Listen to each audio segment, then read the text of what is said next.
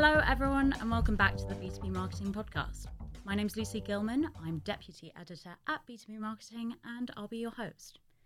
Our guest this week is none other than Charles Thiede, co-founder and CEO at Zapneto. On today's episode, we'll be talking about all things community and how you can get started on your journey. So Charles, welcome back to the show. Thank you, Lucy. Nice to be here. Great. Again, yeah, after 8 months, I think. In a better studio. Yeah, I love it. Great. And just to kick things off, could you tell us a bit about yourself and Zapneto? Yeah, so I'm Charles Thiede. I think Lucy said that, which is great. Good start. And I'm the CEO and co-founder of Zapneto. And we've been working on Zapneto, John Beer, my former CTO, now COO. And I started about 7 years ago to develop online communities. And we're very much an enterprise online communities, mostly working with B2B brands to develop community-led growth programs within their organization. Amazing. And I'm from Bay Area, California. I live in Crouch End.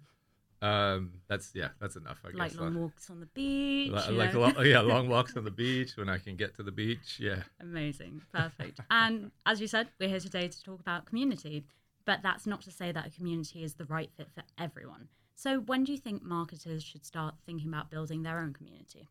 Well, I think that's an interesting question because I think B2B marketers are already building communities, and they're doing that through things like events or social media. They're, maybe webinars, roundtables, conversations. So community is already being developed. I think it comes back to kind of how you define community. So I would say every B2B marketer needs to build community, but they're already doing it. And they might be doing it in a more fragmented way than having kind of an online capability that pulls it all together into one hub. Mm. So what do you mean they're already doing it, just with things like events, webinars, or are there any other forms? Yeah, so I think a community is very much a group of people that has typically a common purpose, an affinity with potentially each other, or it could be through a brand or an entity or a product, or a common purpose. And so people come together because they want to learn, they want to engage, they want to connect, and they mostly want to elevate themselves. So B2B brands, B2B marketers are trying to develop those communities, if they don't have an online community platform, through I would say things like events, as you said, webinars,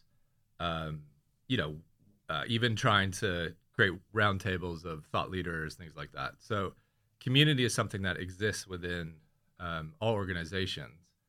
And so I would submit that they're already doing it. Interesting. And what do you think are some of the pillars of a really great community? What do you think defines greatness? Greatness. Big words. Yeah, I would respond to that in I think greatness is defined by the brand, right? And so a great community has that common purpose. And that common purpose starts with the community. It starts with the people. So it's very much a people first approach. And they typically have some kind of affinity to whatever they're working on. So that might be marketing automation, or it might be dealing with AI or content marketing. And they're really looking to learn from each other and connect with each other. So a great community is driven by the values around that community.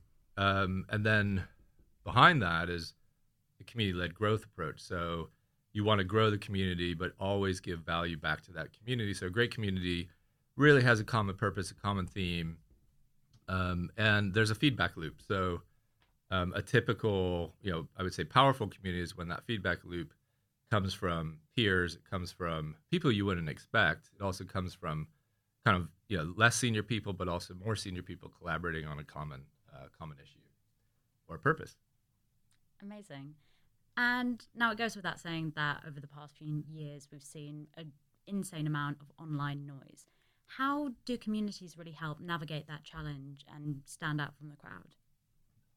I think it comes back to that common purpose, Lucy. So I think, the noise of social media and obviously, potentially, saturation of blogs, so many webinars. You could spend your entire career on webinars. It really comes down to that common purpose that people have to connect with each other.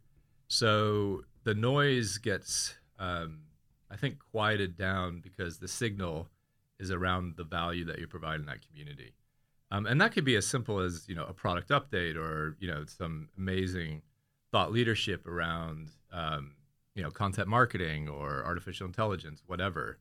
So the noise is very much is reduced because it's in context on the community around something that everybody's gravitating to, as opposed to being hammered with, cat videos or fake bots on Twitter or Elon, making a bunch of noise himself. Yeah. And so it's very much about that purpose. And the noise also gets removed because people don't want to create noise in those trusted spaces. They don't want to just start having, big whinge on the community because they want to elevate themselves. And that obviously doesn't work if they're whinging, using a British term.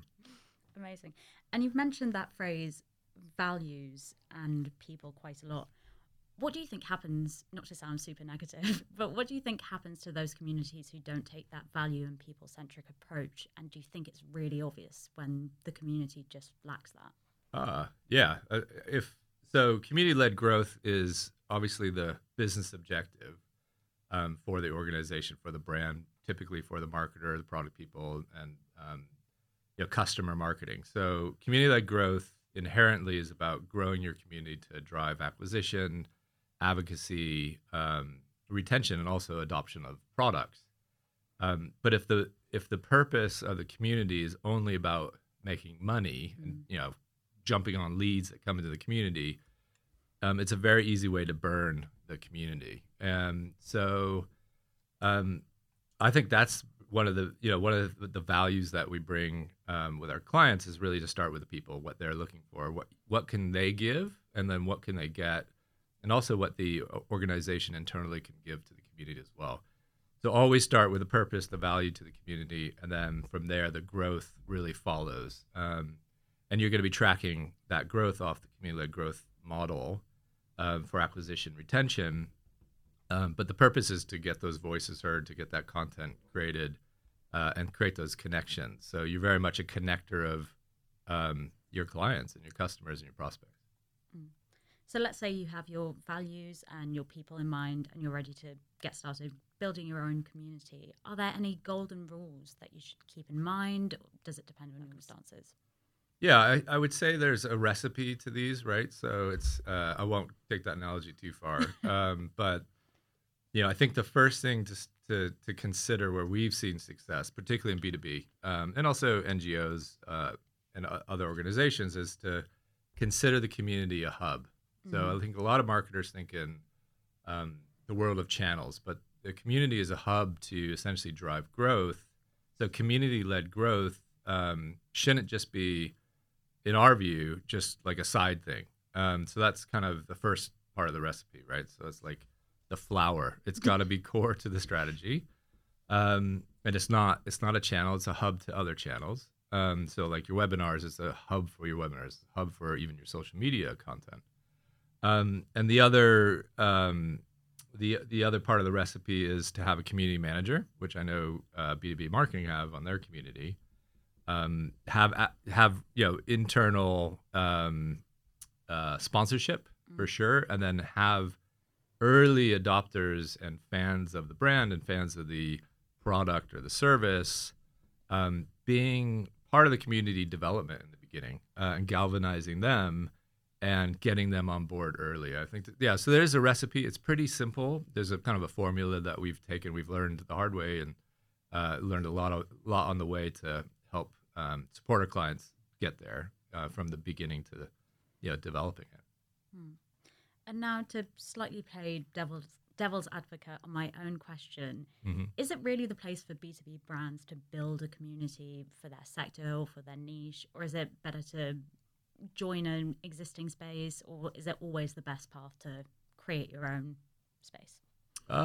So, I mean, obviously I'm biased. I believe that, and I said this kind of in the beginning, Lucy, is that community is already being developed. So most organizations already have a form of community. So I believe that bringing people into one space is definitely the best way to create a growth model. But we have seen some brands create communities that are actually separate brands. Some of the tech organizations might buy a community brand to pull that audience together. So I think you can live in other places, right? But to have your own space, and when I say other places, other communities or social media, but to have your own space where there's trust and there's experts sharing knowledge in context of what you're doing, really creates a connection around your brand. So it is very much as much about the brand as it is about the growth of the community to hopefully drive more sales, more retention, upsell, and advocacy for the products. And it's a great way to get feedback, and you own the data as well. So I could go on and on. So obviously I'm biased in the answer, but I definitely think people are building community already. It's fragmented. I think people should, brands should pull it into one place. And it's a bit like content marketing. If you said, I shouldn't, we don't need to do content marketing. 10, 15 years ago, everybody's moving in this direction. So start now, create a differentiation.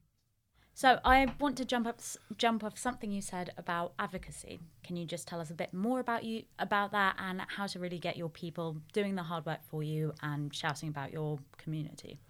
So, I think advocacy is really at the heart of a community-led growth strategy. And I would say if you consider it not hard work and I think people want to share, right? People want to share their experience, and particularly with your fans and the people that love your products, they love your brand. It's part of their job to not just share their thought leadership, but also to elevate others. So advocacy is about elevating themselves. So I really think it's seeing it as a privilege to be part of that group of people that are advocates. And I think, getting people to have a conversation about a certain topic or theme and driving that really helps with the advocacy as well. So start with your fans, your early fans, the people that you can galvanize, and others will follow. And it becomes pretty easy because essentially they're working off a theme to give back to the community. And everybody at a certain level in their career wants to start giving back. They want to be part of that, and they want to demonstrate and help people. They want to demonstrate everything they know and, how amazing they are, but also to give back and help people learn. Amazing. And now over at B2B Marketing, we have our own community using Zapneto platform called Propolis. For anyone listening who's not familiar with Propolis, Propolis is the global community intelligence platform where B2B marketers come together to access intelligence, connect with independent experts and peers, and unlock actionable content. Now, if I do say so myself, Zapneto and B2B Marketing have a great partnership that's at the heart of what makes Propolis work. But from your perspective, what have you seen in Propolis that's really made it stand out from a community perspective? Propolis for me is how we'd like to see all our clients work, which is in partnership to develop the community. And I think what I think is amazing about Propolis is that Propolis is serving the entire spectrum of the community. So, starting with the advocates, the thought leaders, talking about topics, pulling people together, and really getting feedback from the community. So, asking the community what they want to talk about and making it dynamic. So, the execution on Propolis, has been pretty amazing, and I think that's also because B2B marketing haven't seen it as this static thing. They started out with one machination of the platform, and then they evolved it. They simplified it, and they listened to their community, and they really streamlined their value proposition. So it is all about keeping it alive and hearing from the community and getting your advocates helping you drive the growth in the community as well. Great. And you mentioned that word evolving. How can... And great tech, by the way. Well, if you do say so yourself. Yeah, exactly. Well, you mentioned the word evolving. How can marketers continue to create a community that's constantly hitting needs, that's constantly changing in line with what audience their audience wants? Yeah, I mean, I think the simple answer is what I just said around the feedback loop. So really asking them. And then I think the other thing is to tie it back to the things like events and webinars and co-create with the community to create something that has an output that's not just developed by one person or one department internally. It's about asking them for feedback and then presenting that feedback to them and getting ideas. So some of the ideas you get from your advocates, but also maybe some of the junior community members is going to be amazing because they're things you haven't thought of. So I think, to evolve it and to develop it is to really listen and create that value. So that's where you start to get a lot of adoption too, because people want to engage. They want to, be part of that community. And now community is obviously a very broad term. And as we said, it's constantly changing, constantly evolving. But from a technical standpoint, what features do you think are really important to setting up a thriving community? So I would say what we've seen is sort of first generation platforms that essentially have taken like Twitter, when we're talking about, own community platforms, Twitter or Facebook, and I've basically white labeled it. And I would say the priority has been on conversations. And I think for us, that's really serving only about 10% of the community. And so community is a group of people that have an affinity and a common purpose and connections with each other around that common purpose or that brand or that product or that service. So servicing them with features like learning, conversations, content, panel discussions. So across the spectrum, from anything from, I would say casual conversation, which is how people typically see community platforms, to all the way to creating amazing content and an amazing learning journey. So it's around having features that create a pathway to not just have a conversation, but also to help elevate the community members in their careers.